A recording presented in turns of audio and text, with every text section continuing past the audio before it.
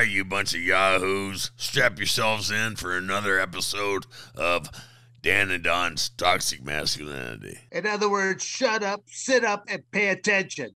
Welcome back to another episode of Toxic Masculinity. We're here to entertain, offend, defend anybody and everybody. We are here to offer up our political satire approach and views on both national and international events around the country, around the world. We're just a couple of crotchety old farts that have a bad habit of speaking the truth, but won't let a few facts get in the way of a good story. We believe in America and Americans. If this isn't for you, well, then I suggest you change the channel now. We still believe in freedom of speech and will rub your face into the cow pie of reality. We will make you scratch your head or scratch your ass, hopefully not at the same time. And without further ado, my cohort in crime is none other than the man of men, Don the Predator Fry, and I, his trusty sidekick, Dan DeB Severn. And of course, I don't know if Quinn is not making her cameo today or not. Quinn's over there taking a baby nap. Okay, taking a baby nap. Yeah. And today's star guest is Mr. Mark Lamb, who is I don't know if you're a current law enforcement and then seeking out the senator seat, or did you sheriff in your senator's? Yeah. So I'm currently the sheriff in Pinal County. Been the sheriff now for the last 7 years, and plan on staying here until I finish out my term. And then you're gonna slide into the senator position. Then we're gonna go to Washington D.C. and raise hell out there and try to get some common sense and some American values back in this country. Well, we need it. Well, yeah, I gotta say, do you know very many of those politicians? They've had a chance to meet a number of them that you feel that hopefully they see the same light that they should be seeing, like with the same page that you're on. Well, I hope so. You know, I've met quite a few of them. Some of them seem pretty nice, but then you see them in the political world and they don't always vote the way they should.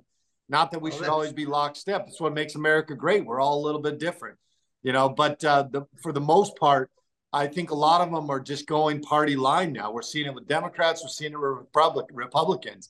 They're not looking out for what's best for the American people. It's just a party issue now. And, you know, you take a look at the Senate. The Democrats are controlling the Senate, so everything goes the way of the Democrats. And there's still a few Republicans out there that still believe in support, you know, believe in standing up for the American people. So I look forward to being that guy. And I've had people ask me, well, what is one guy going to be able to do? And I always say, well, how many people stood in front of the tanks in Tiananmen Square? You know, it was one guy. One guy stood in front of the tanks. It wasn't that other people didn't believe the way he did, but it took one person with the balls or the courage to stand up and say, no, we're not going to do this. And he changed the dynasty. So I'm going to go to Washington, D.C. I'm going to be that person that represents God, family, freedom, Arizona, and the American people. And hopefully other people will get it behind me. Yeah, just poke him in the eye if nothing else, right? The old eye poke. Yeah, that's the bottom line. Yeah. You guys both fought back in the days when those things happened. You know, nowadays they got it easy. You can't clonk them in the top of the head with a knee or fish hook or eye gouge or any of that. You guys are old school back in those days. Yeah, I gotta say the current set of rules, there's either 47 or 49 rules today, whereas what Don was saying, there's only 2 basic rules back then: no biting, no eye gouge, and even then, those were not grounds for disqualification. It'd be kind of like going, slap your hand and go, hey, give him his eyeball back on top of that. You know? They were more guidelines and rules, you know. Yeah, you guys for a different era, that's for sure. I think it might have had something to do with some of the athletes they had to deal with. They weren't exactly all there, if you know what I mean. I don't want to be talking that, you know, that's true. Too obvious. Yeah. That's true. Stellar citizens, yes. Well, Mark, I mean, how long have you actually? Because I got a chance to kind of preview through a little bit of your childhood. I mean, you lived in a lot of different places. I mean, it says that you lived in Hawaii. It said you lived in the Philippines, Panama, Argentina. I mean, was your father in the military or? No, my dad was actually a graduate of Thunderbird Business College here in Phoenix, and really, he just loved international business. So we lived in Hawaii. I was born and raised on the Big Island on the Hilo side, and when I was 11, we moved to the Philippines. and business didn't work out in Philippines. So after a year, we came back to Arizona, which is where my dad was from Chandler. He's an old dairy farmer boy from Chandler, Arizona. And most people know Chandler now as being this big city. Back then, it was a very tiny city. Even when I was in high school, majority of Chandler was still farms. Yeah, I remember. Most people didn't know where it was from. I was gonna say, I remember them. I just realized you're 5 years younger than me. Yeah, I remember. Just the school was the only building on that street. You know? Yeah, that's right. The building, everything south of that, everything south of Pecos Road was nothing. But so then, when I was in high school, my dad got into Panama, and so moved to Panama. We had a contract with the Panamanian government for all the scrap metal in Panama, which is kind of what our family business was all through the years.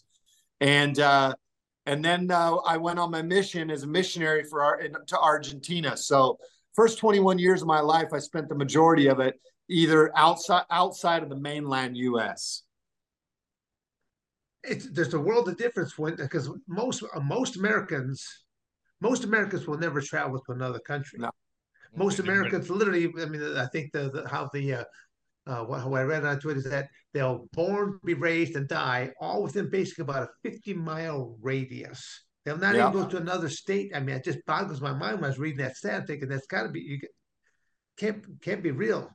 Oh, when I was fighting, we had a guy, to get your passport, you go with us, because he's one of our workout partners. And it says, have you ever been overseas to Japan? No, not been to Japan. Where you been? Nowhere. He says, what do you mean nowhere? He says, I've never been outside Pima County. Which is crazy to me, and there's a lot of Americans that are like that, which is why they don't appreciate the country that we have. Right. They don't understand what it's like to be outside of that. Right. We learned at a young age, America was just the best country. And when you got back, you would kiss the ground as soon as you got off the plane, you wanted to kiss the ground because it was so great. Yeah. I wrote a book, and in that book, because I hate government programs. Most government programs are garbage. They just take tax dollars from us. But if you wanted a successful government program, make every 18-year-old go live 1 year outside of this country. They can pick the country they want to go to. It could be the Bahamas, wherever you want to go. I promise you, after a year, they will come back and appreciate America. Absolutely. And their ability to speak freely and do those things. And I think you would see far less liberals in the world if we did that. Absolutely, yeah. Yeah, just go on that a little bit more. I mean, through my amateur wrestling career, I've been to about every country that has ever had a wrestling program. And I mean, tell you about some rude awakenings.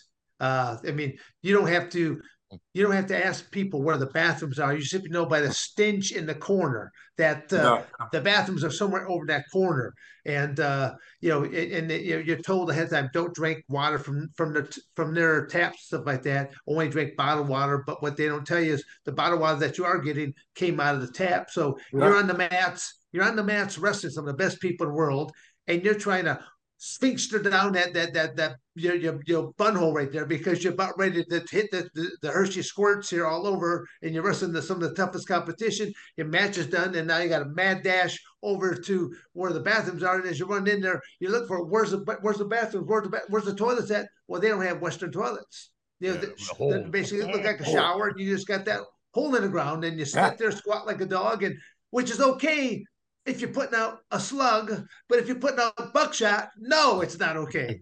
So, and you know what? Then you're looking for toilet paper. There's no toilet paper. It's some rusty coffee can that's sitting right there that you got to do the dippy, swishy, swishy, swishy as they going, which again would be okay if you're the first person, but if you're the 50th person, 100th person, Dingleberry City after that. So again, you learn real quick in international travel. You want to bring something that's going to control your stomach, control your bowels, and always have a couple extra rolls of toilet paper. Yep. And that's what Americans don't understand nowadays. They don't understand just how good we have it. This is the only country where we allow our children to be taught to hate your country. These other countries aren't near what America is, but they don't raise their kids to hate their own country. We do that here. You got kids that are taught to hate what America stands for, what it was built on, what the founding fathers did, all the sacrifices made by not just the founding fathers, but all those people who have died to give us the freedoms we have. They just toss it aside like a used towel, and or like that bucket you were explaining. They don't care anymore, and that's the state of the country we're in. That's the problem. I think the hippies from the 60s are in charge now, and they're just still trying to get even with their parents, still trying to revolt against their parents, and they're 70 fucking years old now, and they haven't wised up, they haven't smartened up yet. No. And what's weird is the same people in the 70s that they were pushing back on the man, they didn't want the man to tell them what to do. They have become the man. Yeah. Those are now the elites in this country. And it's funny because it's flip-flop. The Democrat Party used to be for the working man, the common man. Right. Now it's flip-flop. And now you're seeing that the Republican Party, the conservative party, is the one out there fighting for the common man, the regular man.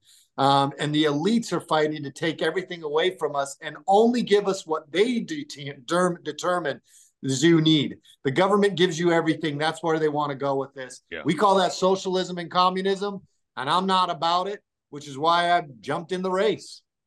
Yeah. Now you're looking to take over Sinema's spot, right? Yes, so currently she is the senator. Her spot is up for grabs. She has not filed anything yet. So as of right now, there's a Democrat and myself that are in the race. But yeah, that's the seat I'm shooting for. Yeah, because they're both horrible. They're both. I mean, the astronaut's just a fucking puppet for the Chinese commies. That's all he is. And then I don't know what the hell she's about. Just money, I guess. Well, he called me a couple of years ago when he was in his campaign thing, and he called me to talk to me about something.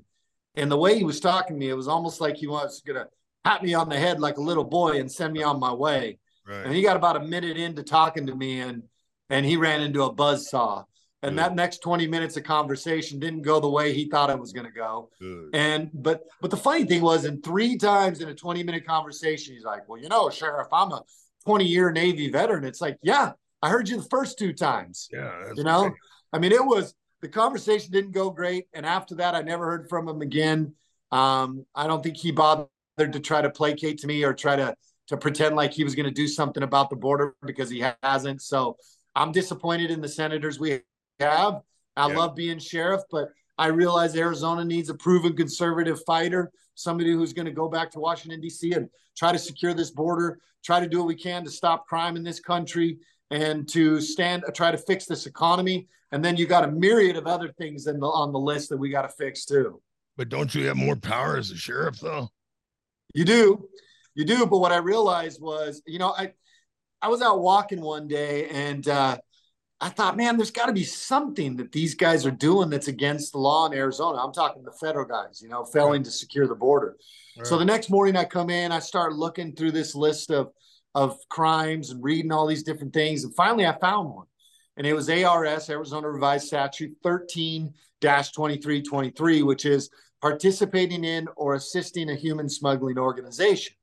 Now that may sound extreme, but one of the parts of it was intentionally or omission by a public servant in his official public servant duties. Right. Wow. So I went to the county. That's exactly what the fucking Biden's doing, Yeah, it's a mission. And so I went to the county attorney and I read it to him, and he's like, man, you might be onto something.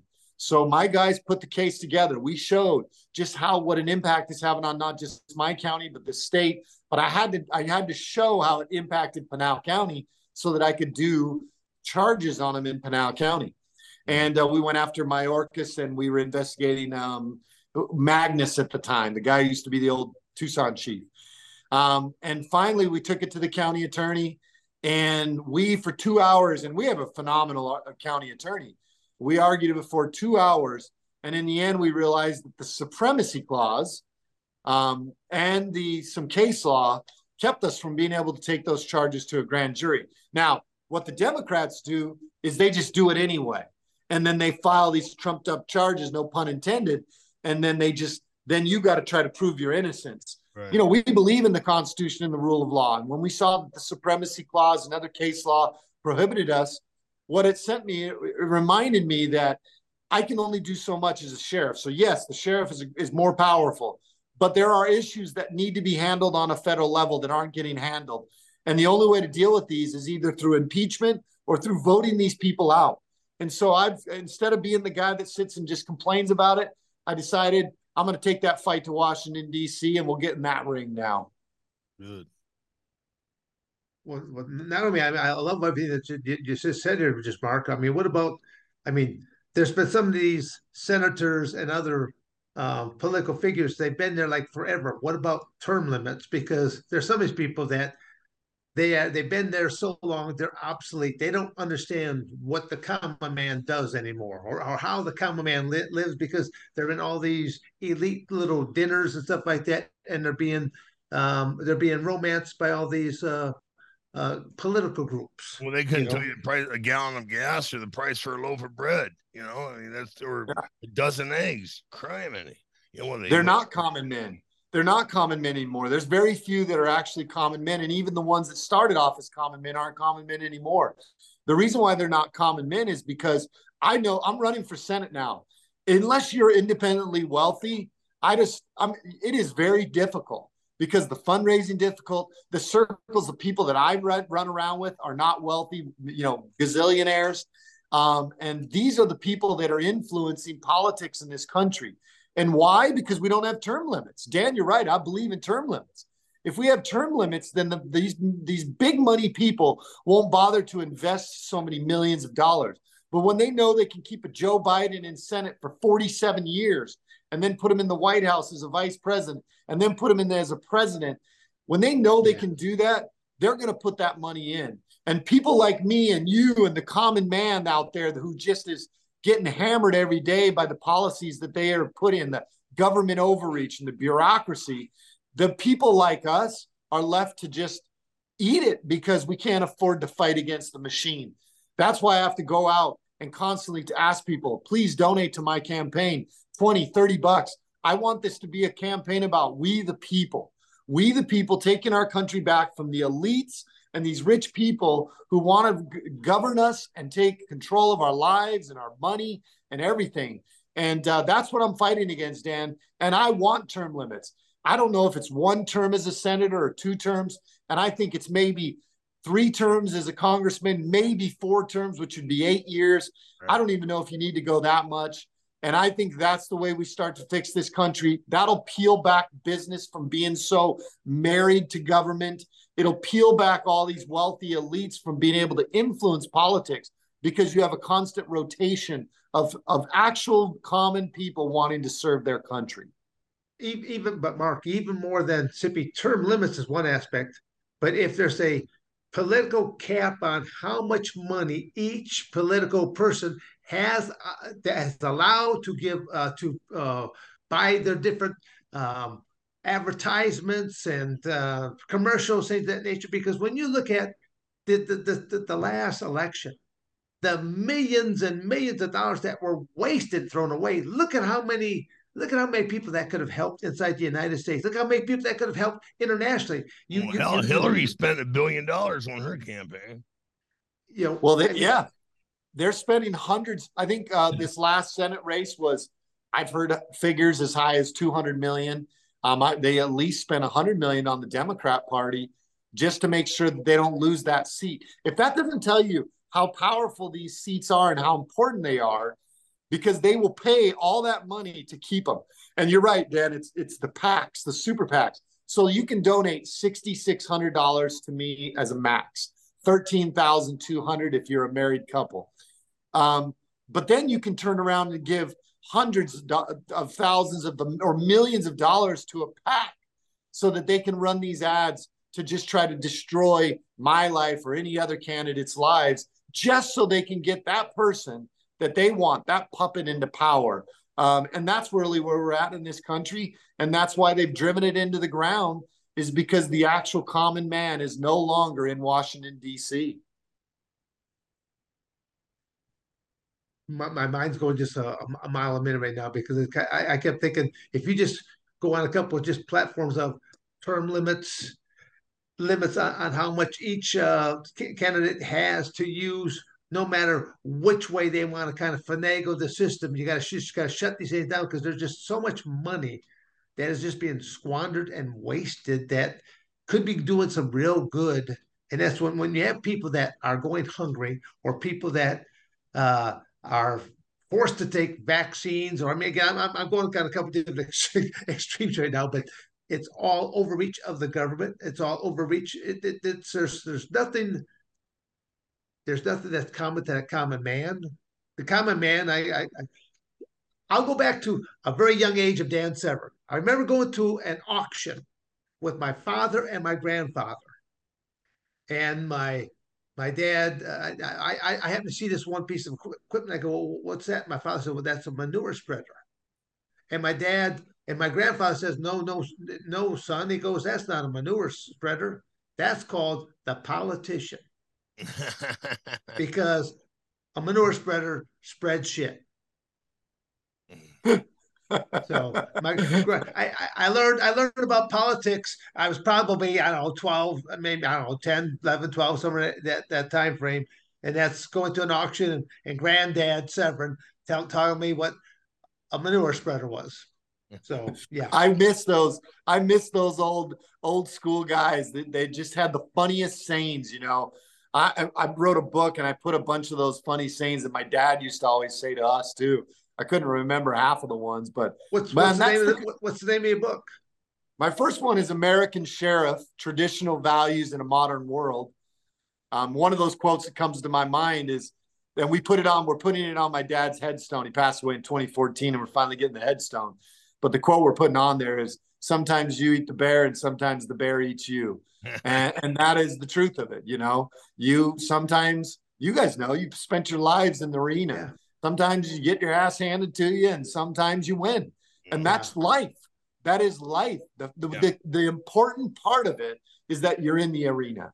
And so my first book is really about being a man and accepting life the way it is, and meeting those challenges that life gets you head on. And so it's called American Sheriff: Traditional Values in a Modern World. My second book is American Sheriff: Rules to Live By. It's based on the poem by Rudyard Kipling, If, and I tell stories of hope and courage and determination and sacrifice from the founding fathers. Well, you said a word that a lot of young people don't understand, the word called sacrifice. Yeah. They want instant gratification. It's the me, now type of thing. It's kind of going, I work with athletes all the time. Like, well, how can I get better at this? How can I get better at that? I go, it's all possible. What are you willing to give up? What are you willing to sacrifice? We all have 24 hours in a day, but how do you spend your day? What do you preoccupy your time with on your day? It's kind of like, people that want to lose weight, or people that want to get in shape, or, people that want to learn something. They go, you got the same 24 hours. How are you utilizing your time? Yeah. And can you condition yourself to the pain? Look, I ran for sheriff twice. My first election, the second election, this election. If I would have started here, I wouldn't have been ready. I wasn't conditioned to the pain that comes with it, the sacrifice that comes with running for an office like the U.S. Senate. Running for the sheriff was hard enough. Running a second term was even harder, because now you're the guy in the place and everybody wants to take the king of the hill down. And so you've got to condition yourself to accepting the pain that comes with being great at something. And the kids don't want to take the pain with social media, with the internet. They can get that information they want at a snap of a finger. And so they don't have to go through the pain of what it takes to really learn a craft. And, we have a saying in SWAT: you won't rise to the occasion. You will only rise to the highest level of your training. So if you're not willing to train and put yourself through the pain and pay the sacrifice that it takes to be great at something, you just will never be great at it. Yeah. Well, on one note there, you're talking about training and stuff like that. I also work with law enforcement, corrections, air marshal, border patrol, and military. I was sought out back in 1994, and by 1995, I actually had a ground combatives program.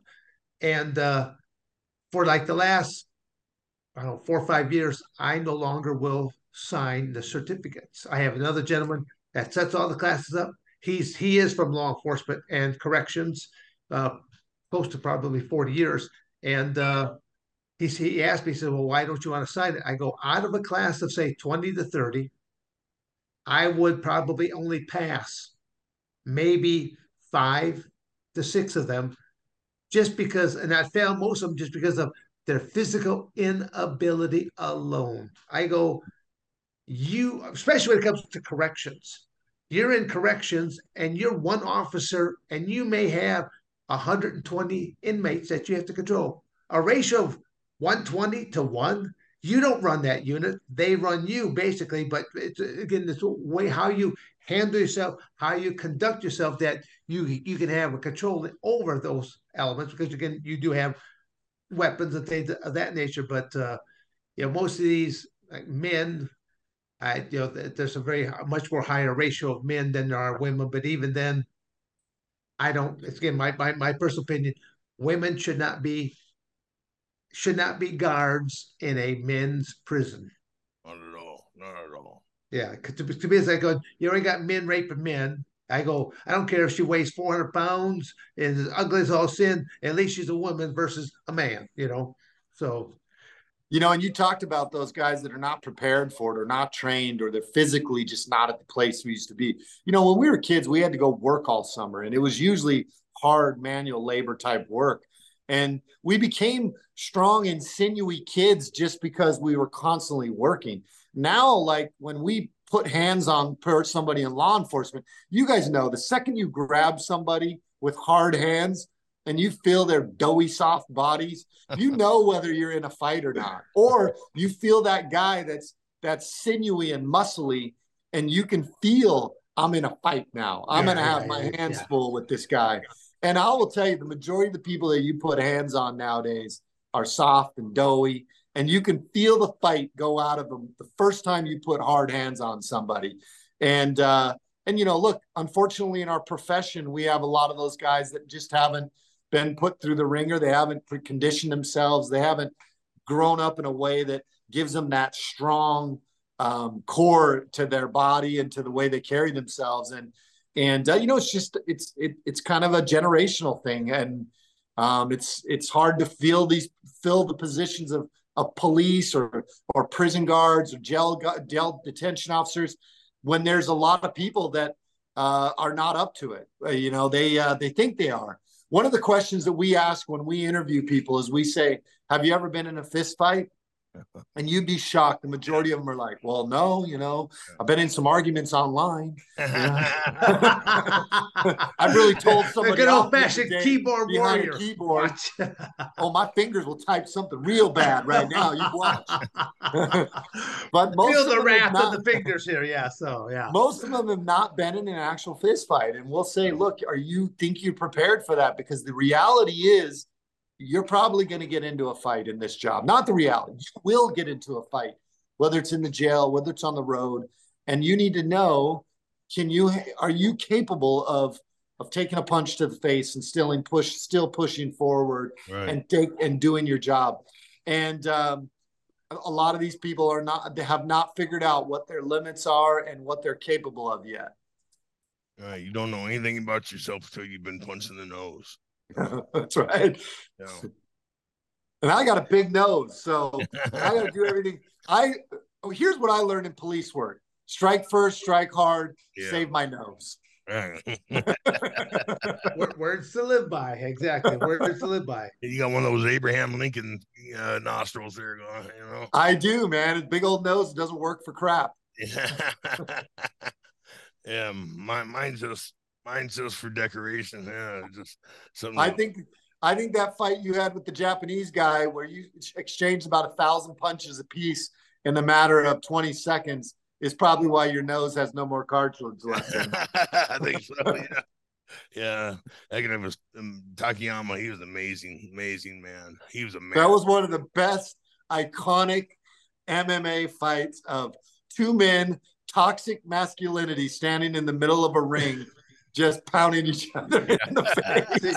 Well, okay, Mark. Okay, I'm gonna have to correct you there on that one now. I didn't get a chance to watch it that night, but it was like a few days later. I watched it, I called Don up, and I'm like, I'm basically berating him. I go, Don, what was going through your mind in that fight other than Takayama's fist? I go, playing a game Dude, of he chewed chicken. I my mean, ass. literally, it was like a game of chicken. They both had each other's head, and they're like punch each other's face, and like going, and I could see which way going. Like Takayama's punching Don Frye in the face. He goes, Don, I punch you in the face. Are you going to give, you son of a gun, you? And Don Frye's like going, no, you son of a gun. I'm not going to give. I'm going to keep punching you in the face. I'm thinking, who won? Well, the world won because they watched. We won. The fans won. Yes, they'll never witness that ever again because Dan Severn will never do something like that. No. I will tell you, you know who is a fighter, much like Dan, you both of you guys, who is a really tough, get in your face fighter is Justin Gaethje.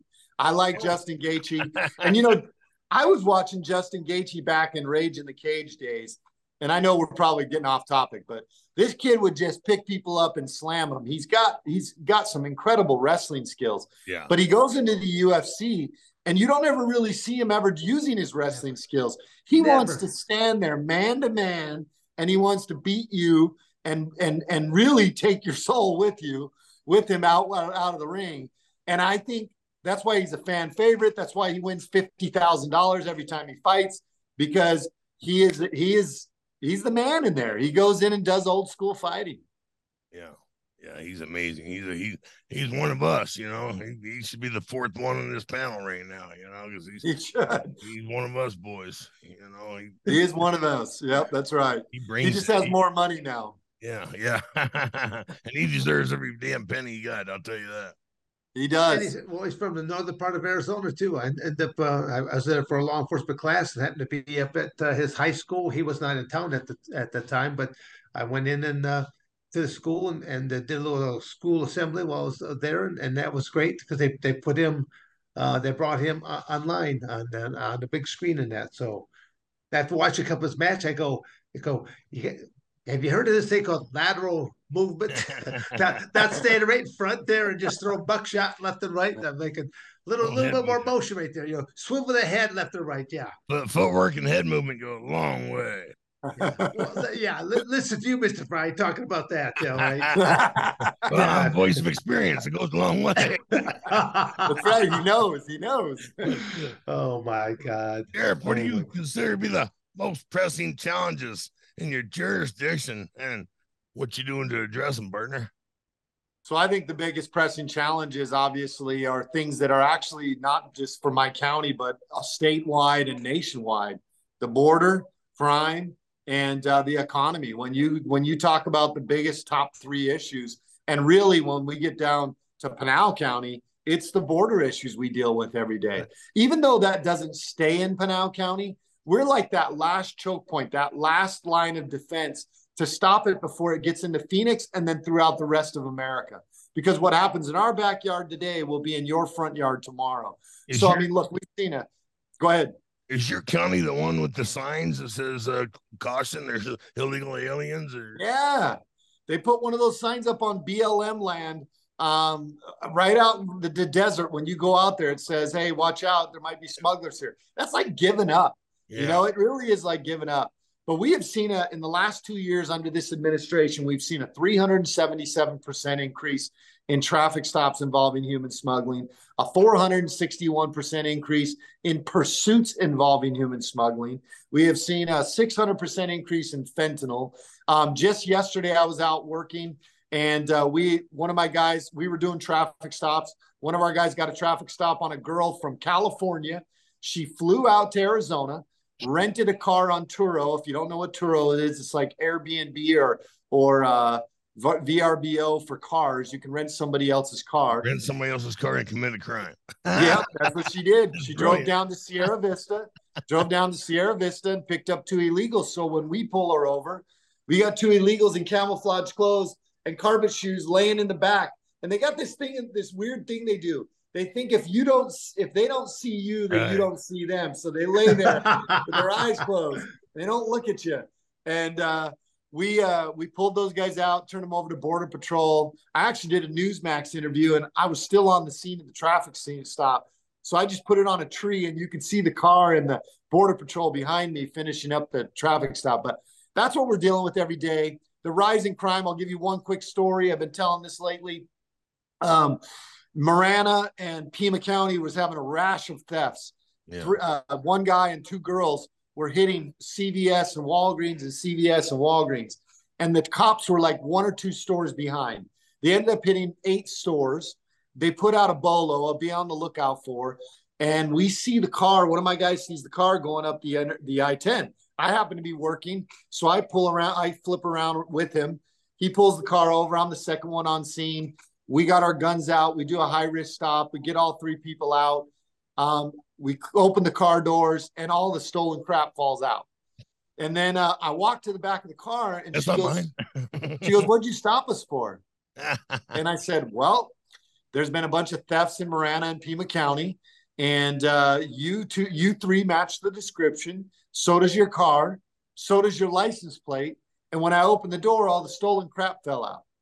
And she goes, "Well, haven't you heard about the new law?" And I said, "This is not California. This is Arizona. And we believe in the rule of law, and we're going to hold you accountable if you steal anything, let alone thousands of dollars worth of stuff."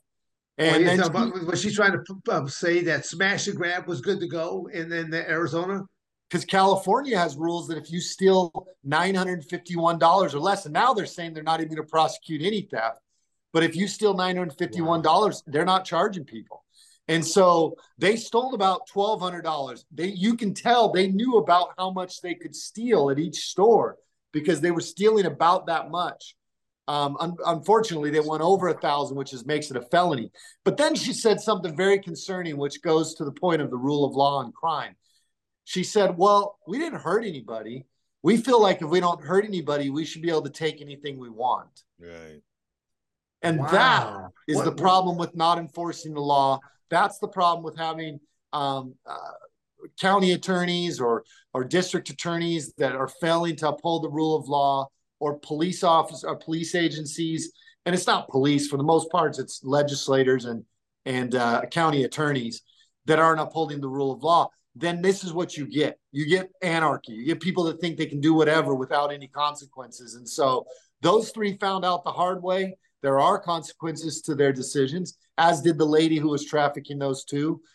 They found out the hard way. Come into Pinal County, you're going to find out. Now, can you deputize anybody you want? And are they only deputized within Pinal County? So that's a great question. The answer is yes. The Constitution of Arizona gives us that authority. There is some question now with the Attorney General. Now the Attorney General has kind of made a decision. She's made an opinion that she doesn't think that we can. So this will probably likely be an issue that's going to have to be hashed out in the near future as to what the authority is. And here's my point. You can say that AZ Post, which is Arizona Peace Officer Standards and Training, you can say that AZ Post is who gives you your authority, but I say that's BS, because you can be AZ Post certified. You can go through the academy. You're not a cop until a sheriff or a judge swears you in. And so I say they don't give you authority. You can have all the training you want through AZ Post. You can be certified through them all you want. Until I swear you in, you're not a cop.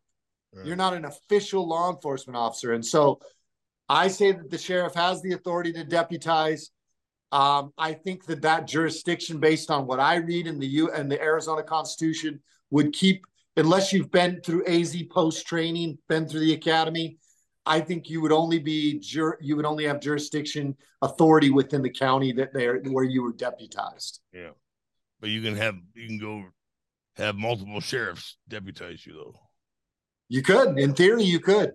We haven't had a need for any of that. I've done a sheriff's posse. I have a civilians posse. I have a patrol posse. So the law is very clear on what you can do as a posse. And so I have posse guys that dress just like the deputies. They have guns, they have take-home cars, and they go out and they help my deputies. They don't have arresting power, and they don't drive code 3, but a deputy can say, "Hey, put cuffs on that guy," and then he would be acting under the authority of that deputy.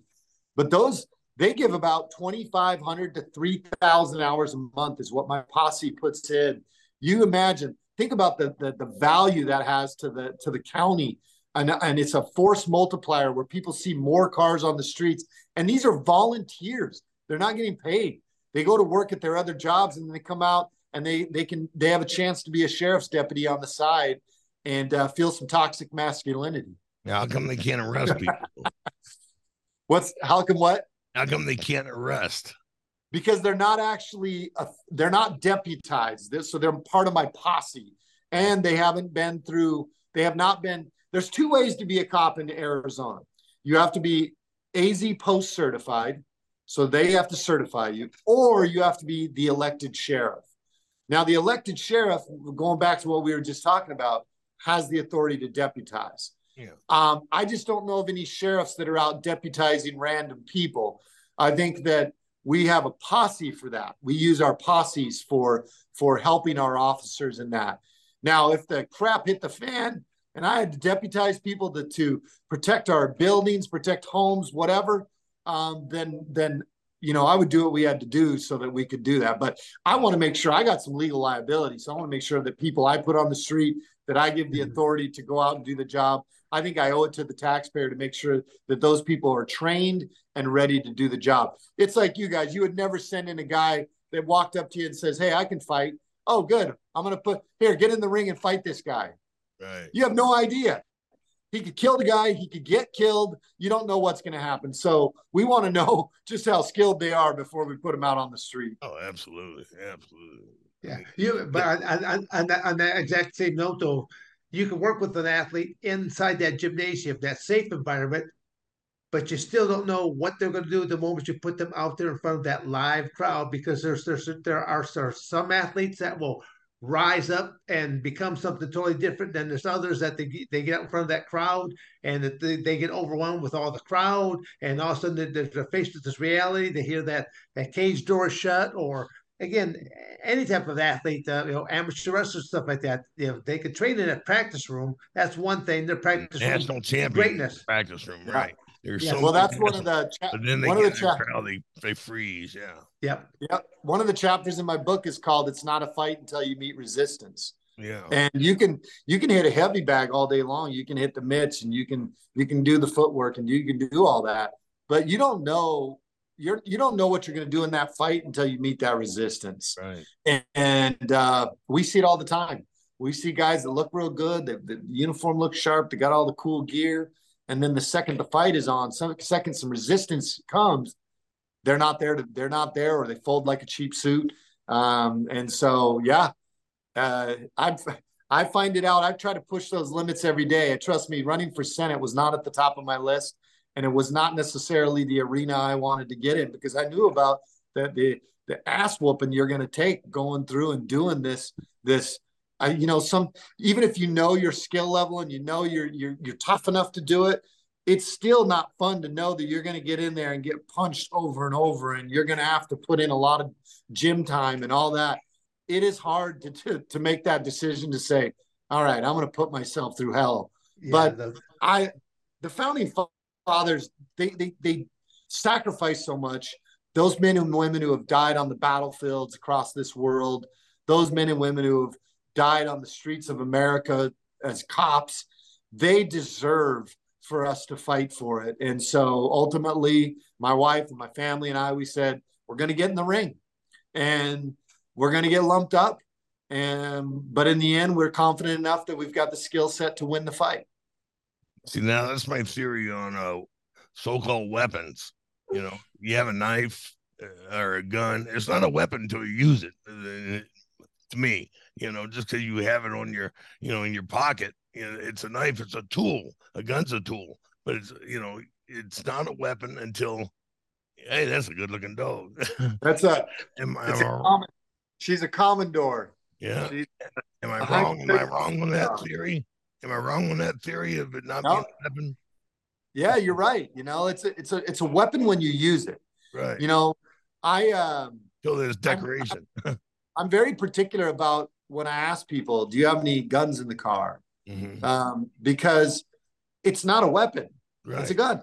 Right. And I had a guy pulled over the other day.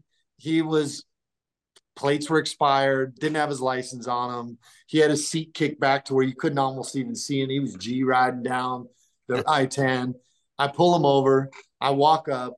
And because I've been doing this job a lot, you can feel what the situation is. And I said, do you have any guns in the car? And normally when people say no, I say, well, you should. It's dangerous out there. Yeah. But he said, yeah, I do. And I said, where's it at? And he showed me right in that center console. And I said, here's the deal.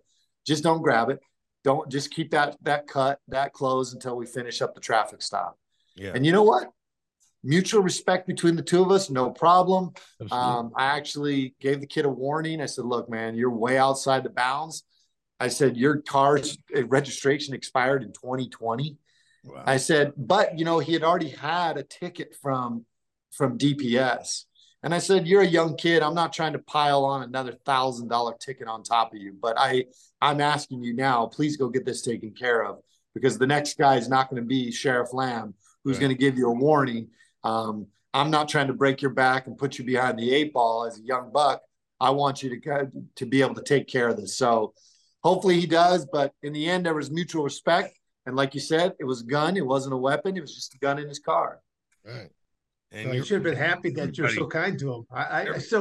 I've told this story a couple of times before. There were the movie. I was a freshman at Arizona State. The movie Walking Tall had come out, and I happened to be going to this swap meet. You know, it was a huge swap meet at the Greyhound Racing Park. And as I'm walking down the aisles of this swap meet, I had 2 biker-looking dudes that are walking towards me in the opposite direction right now, head towards me. Each guy's got like a 2x4 on their shoulders. They got a gun holstered on their hip. They got a big buck knife down on the boot there. And I'm going, I don't even want to make eye contact with these guys. I'm thinking, it's like, you know, but I did not know at that time that Arizona was an open carry state at the time. I was just young, and just growing up on a farm. Having guns was commonplace because you go hunting. I didn't know that there was actually hunting seasons. It was like we had 120 acres. You just went hunting basically whenever you wanted to. And it wasn't until probably junior high that one of my classmates, I got the paperwork here. I get to go for the gun safety class. I pick a gun safety class. What do you mean? He said, well, there's a gun safety class coming on up that will teach you how to shoot a gun there, right? And I'm thinking, well, didn't your dad just take you out back and point this in? Never want to make sure always have the object that you're looking to kill, and then don't point at anything else that you don't plan to kill. And wow, it just kind of boggled my mind, just the non-common sense approach to things. But different days, different times nowadays. You know, everything has to be regulated. Everything's government's got their hand in it. You know, and government's not the solution. Government is the problem. Yeah. Ronald Reagan used to say it. The 7 most scariest words are, I'm from the government and I'm here to help. Yeah. And they're not. They make things worse. Typically, the government doesn't pay as high as the public industry, and you don't always get the cream of the crop.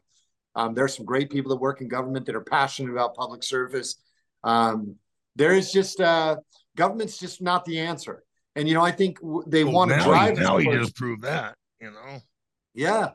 They've completely abandoned Maui, you know, and government's got in there and they shut off the water, and there's a lot of strange things that's gone on there. And I think people are looking for answers, and they're looking to the government for answers. Look, I wouldn't let the government run a hot dog stand for me. No. They couldn't figure out how to put the hot dog in the bun, which if you know, there's only one way to put the hot dog in the bun. They'd be trying to put it crossways and doing all sorts of stuff, putting it in a hamburger bun. They don't know.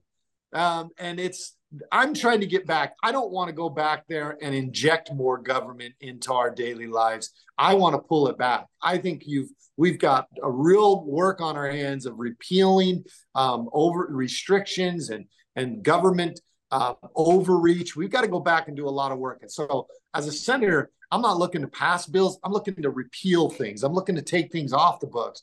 And if you are going to pass stuff, make them be things like letting farmers do their job, letting miners go out and mine, letting our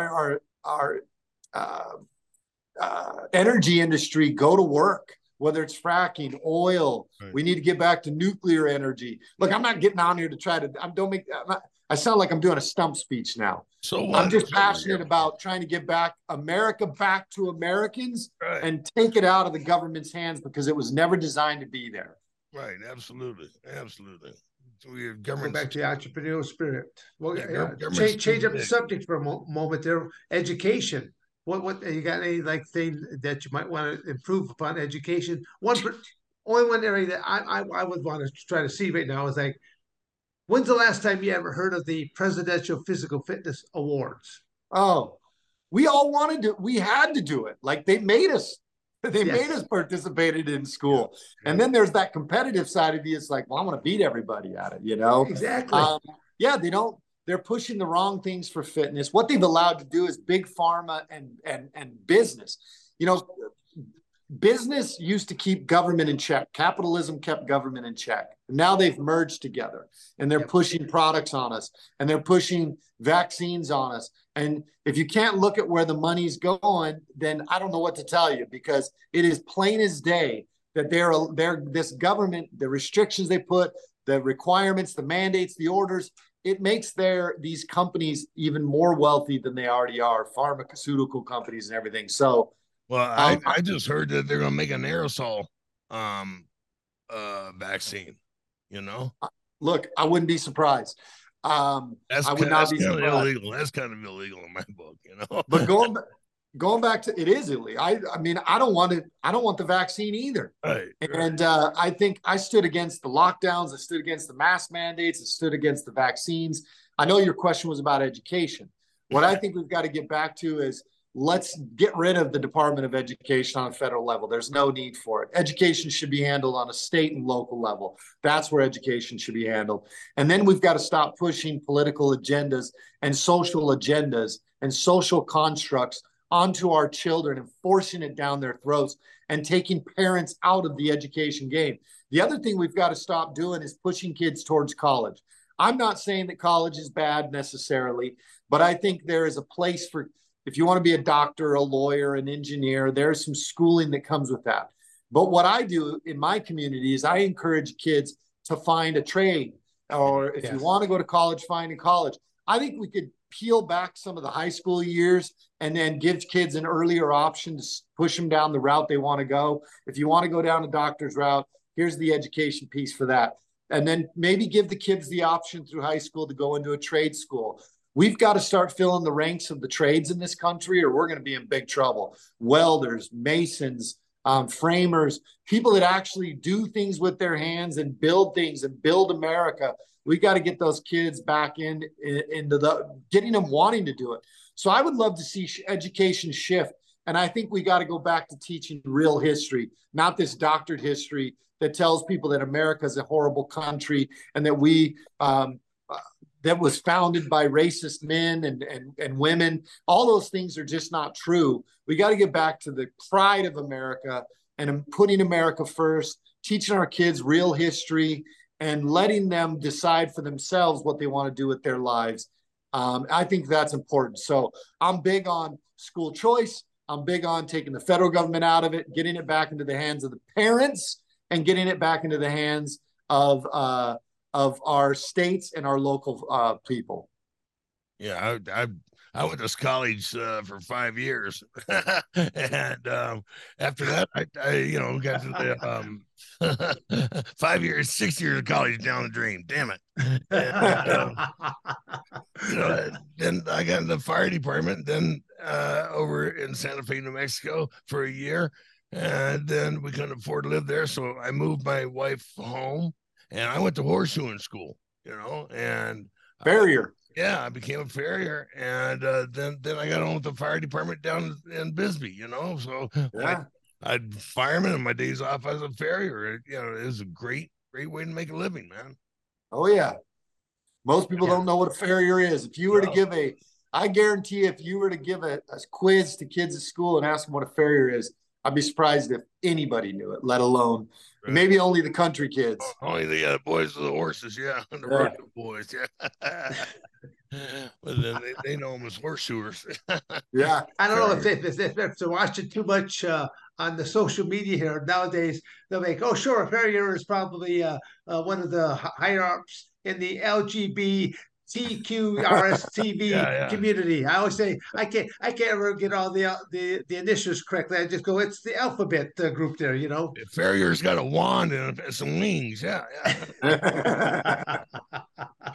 All right, knock it off. Sheriff, what's got you into law enforcement, partner? You know what? I never wanted to be a cop. Never crossed my mind. I didn't grow up thinking, oh, I want to be a cop. I wanted to be in the military, but nothing was going on when I came home from my mission.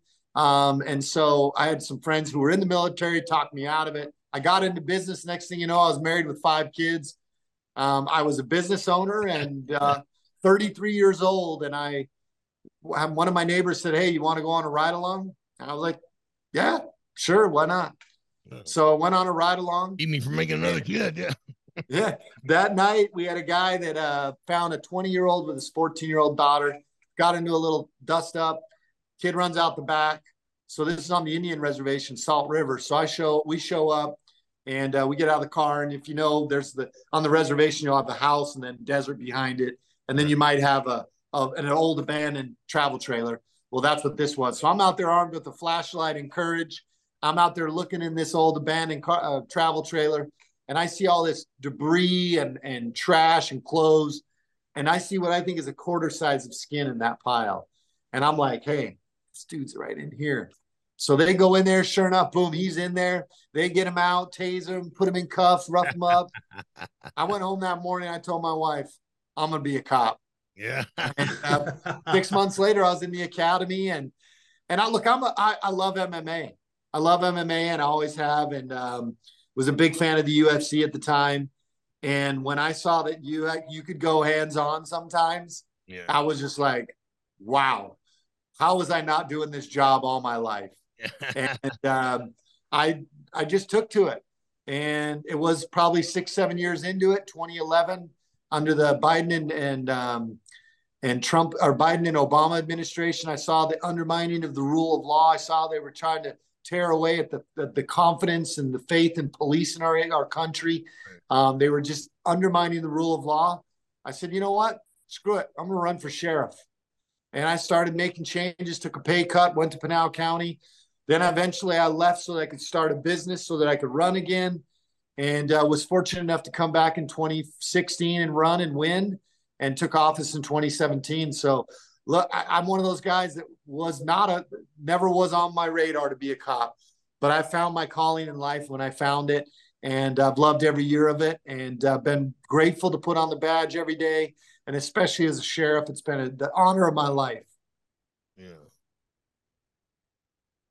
Yeah.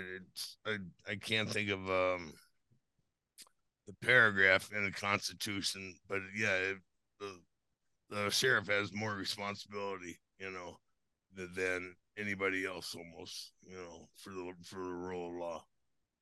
And when you think about America, the founding fathers, the first 2 charges of the Constitution in the preamble, we the people of the United States, in order to form a more perfect union, establish justice and ensure domestic tranquility.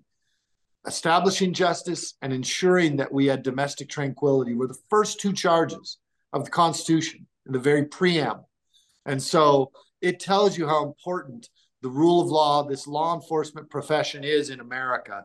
But it's also important that we have people that understand it, because if you get the wrong people in, we can see what we saw in 2020 and 2021, where law enforcement was overstepping their constitutional bounds and authority and arresting people for not being, staying at home, or for not wearing a mask, or for not being vaccinated. And I was pretty disappointed to see some of that going across the country.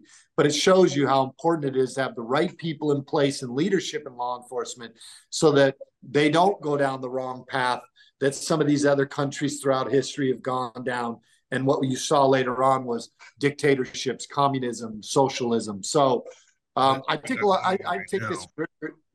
take this responsibility very serious. Yeah, that's what we got going on right now, is complete overreach by the government. And throwing a former president into jail, or even bringing charges against him, is complete corruption. And, I saw an image today, and I'm going to do a video on it, but I saw an image today that showed the amount of minutes that all of the mainstream, CBS, ABC, NBC, all these other organizations had talked about the fact that Joe Biden had 5,400 emails in the National Archive, and there could be more, under 3 different aliases while he was the vice president. I saw that the amount of minutes that these other organizations had talked about it was 0 minutes on every one of those media outlets had spent 0 minutes talking about the potential treasonous actions of our sitting president of the United States. That is why we're in the state we're in. The founding fathers understood it. In the First Amendment of the Constitution, they talked about freedom of religion, freedom of speech, the freedom of the press, the right to peaceably assemble. But going to the freedom of the press, the reason the founding fathers put that in the very first amendment to the Constitution, the Bill of Rights, they put that in there because they knew that the people's ability to speak freely, the people's ability to peaceably assemble, to go to church, depended on the media telling the truth to the people. And what we've gotten now is we've gotten to where the government is in cahoots with these mainstream media, pushing a specific agenda, and it is tearing away at the fabric of America. They are willfully and purposely and intentionally misleading and hiding the truth from the American people just so they can keep an ineffective, feckless, incompetent leader in power. We are living in a kakistocracy. A kakistocracy is a government led by the least competent and suitable citizens. And that is what we are having right now. We live in a kakistocracy, and we need to get back to the common man being in power so that we can have a constitutional republic as the founding fathers designed it. Yeah. Amen. Yeah. It's completely Stalinistic now, to where the government and the media are hand in hand and just poisoning everybody. Yeah, it's willful. It is planned. It's deliberate. What's happening on the border is deliberate. What's happening with the rule of law and crime in these cities like Chicago and New York, where crime is going through the roofs, that's deliberate. These are all things that are very deliberate. And it doesn't stop until we, the people, decide it stops. And we, the people, have all the power, which is why they try to divide us on race, religion, politics, COVID, abortion. Whatever they can divide you on, they will. And even in amongst the Republican Party, there's division. Why? Because in division, you can hunt. You can hunt and peel people off. And there is no power. The founding fathers knew it. That phrase, we the people, is so much more important than the average American realizes. And until we get back to the recognizing our power is in ignoring the government and the mainstream media's efforts to divide us, and we stand together, we take this country back. But until then, we're going to be in big trouble. United we stand, divided we fall. That's right. And like we say in the Pledge of Allegiance, one nation under God. Well, first of all, we pledge allegiance to a republic. Right. And then one nation under God, indivisible, with liberty and justice for all, not just for your political allies, and use it as a tool against your political opponents. I never thought in a million years I would watch as a sitting president who is tainted, I think there's plenty of evidence to already go after this guy. But we can see, and his behavior has been treasonous to this country. And yet he turns around and actually goes after his political enemy who's leading in the polls. We officially have crossed over into Banana Republic tactics. You crossed the Rubicon, shit. Yep. It's ridiculous that we're doing it, but they've got us all afraid to stand up for ourselves and go after. I mean, the only thing you do is two arms, grab your guns and roll, but they're gonna whack you before you get there. That's what... Well, if you look at the last 2 years, what's happened?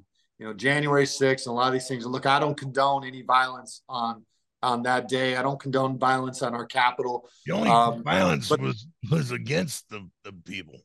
And they impugned everybody that was there, which was not appropriate because it violates our First Amendment right to peaceably assemble. And a lot of those people there peaceably assembling. But you take January 6th, you take Donald Trump, you take all these other things, you take this pastor who the FBI or the ATF or whoever it was showed up at his house and served a warrant on it. It's like that shirt you used to get at Disneyland at Pirates of the Caribbean that said, the beatings will continue until your morale improves. Right now, the Democrats have a saying, the beatings will continue until your politics improve. They want to force feed their agenda and their politics down Americans' throats. But I'm going to tell you, there's a scripture, 2 Kings 6:16. And he answered, fear not, for they that be with us are more than they that be with them. And you have to remember that the majority of Americans still believe in life, liberty, the pursuit of happiness. They believe in God, family, freedom.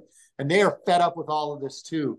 And so we've got to start coming together as a people, standing up for this. It's part of the reason I'm running. Look, I can't control what other people do, but I can control what I do. And if I would be very disappointed in myself if I didn't get in the arena and at least try to fight for what I love and which is God, family, freedom in this country. And so that's why I'm getting into this fight. Hopefully anybody who wants to will come support me. This campaign is running on small dollar donations from the average American because the big money, they don't necessarily want somebody like me in there. And so I need these small dollars. Please go to sherifflamforsenate.com. Donate today. Help me out. Take me. Let's send me back to Washington and watch what we can do back there once we get a real patriot in office. Can somebody walk up to you on the street and hand you cash, or does it have to be in a check form or what? Well, I mean, you get that sometimes. There's a limit on what type of small donation you can take, but they can go online and donate. They can send a check into my campaign and donate. You can buy a T-shirt on my website and donate. I do gun drawings all the time. As a matter of fact, I'm going to give away 2 hunts here in the next week. Going out to Texas on September 15th and 16th at short notice. But we're going to take a couple people out there to where Chris Kyle was shot and killed. It's a beautiful 5-star hunting ranch. We're going to hunt some hogs. We're going to do some other stuff. And we're doing, we only got 5 rooms and we're doing it $6,600 per room. So I'm going to push that out and hopefully raise if we do it as a drawing, I think we'll raise $25,000, $30,000 off of it. But listen, these are expensive campaigns. The Democrats have it down to a science. And if we don't start campaign financing like they are, we are going to have a tough time next year. So please show up. Every $20, $10, $5, it all helps. And what's the address again? SheriffLambForSenate.com. SheriffLambForSenate.com. And I still got a few more minutes, but Fox is going to be calling me at 3:00. So congratulations. I don't know if that's good or bad, but hey, is that gal? Is that gal? I got to be honest with you. I'd rather stay on with you guys. I've had a great time today, and you guys are honestly legends. I think if America was built on men like you guys, and I think I love that you guys are pushing this toxic masculinity out there. I keep saying there's nothing wrong with being a man. There's nothing wrong with being an alpha male. And you shouldn't have to apologize for that. These women nowadays, you see these polls where liberal women are having problems finding good men. Why? Because they're all the men and the alpha males are conservative. Yeah. And so they're struggling to find a man who fills the role that they would like. I think society, there's that old saying, good times create weak men create hard times create hard men, and hard men create good times. And so we're in that phase where we need some hard men to step up and take back this country and create easier times again. So, hey, is that gal Emily as pretty in person as she is on TV? Emily, which one? Oh, Campagno? Yeah. They're all. I think they all are. You see them in person, and they're stunningly beautiful. Some of these women that work at these news agencies.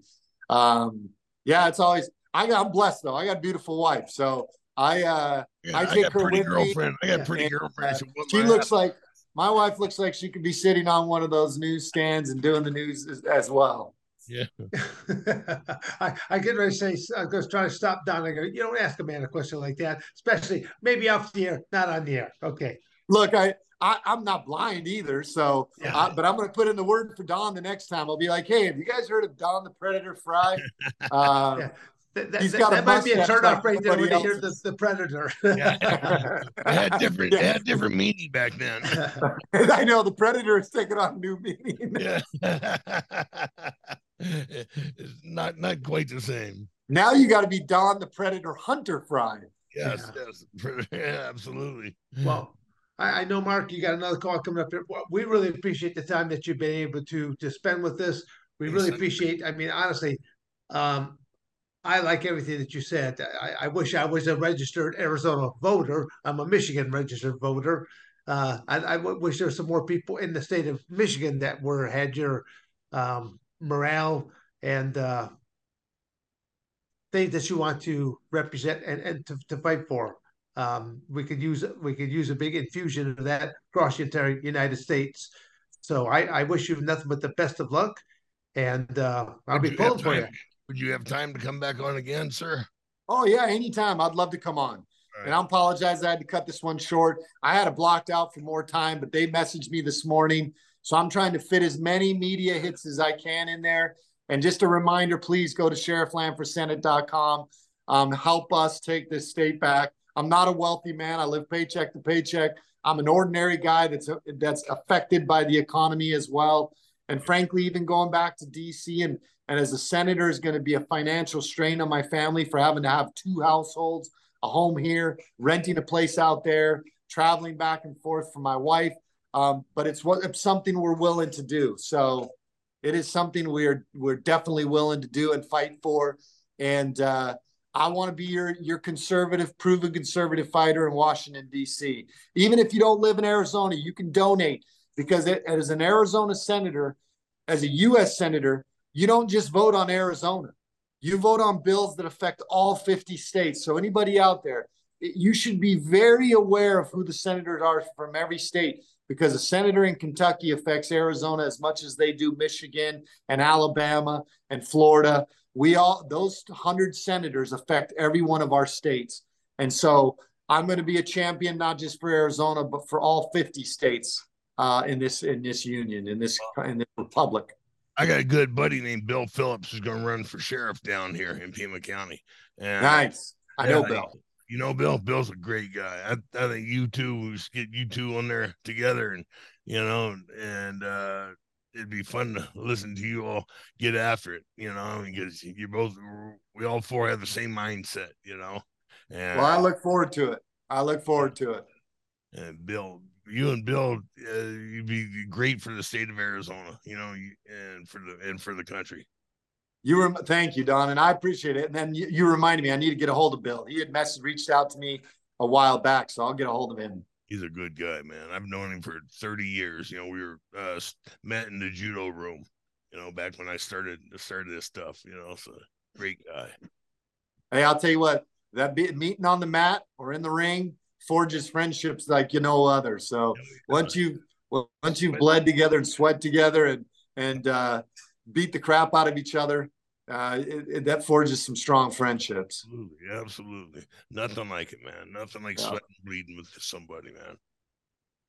Okay. Well, God bless you guys. Thanks for having me on, and I'd love to come back on anytime. All right. Very good. Thanks, Mark. Thank you, guys. Bye, Senator. Thank you, sir.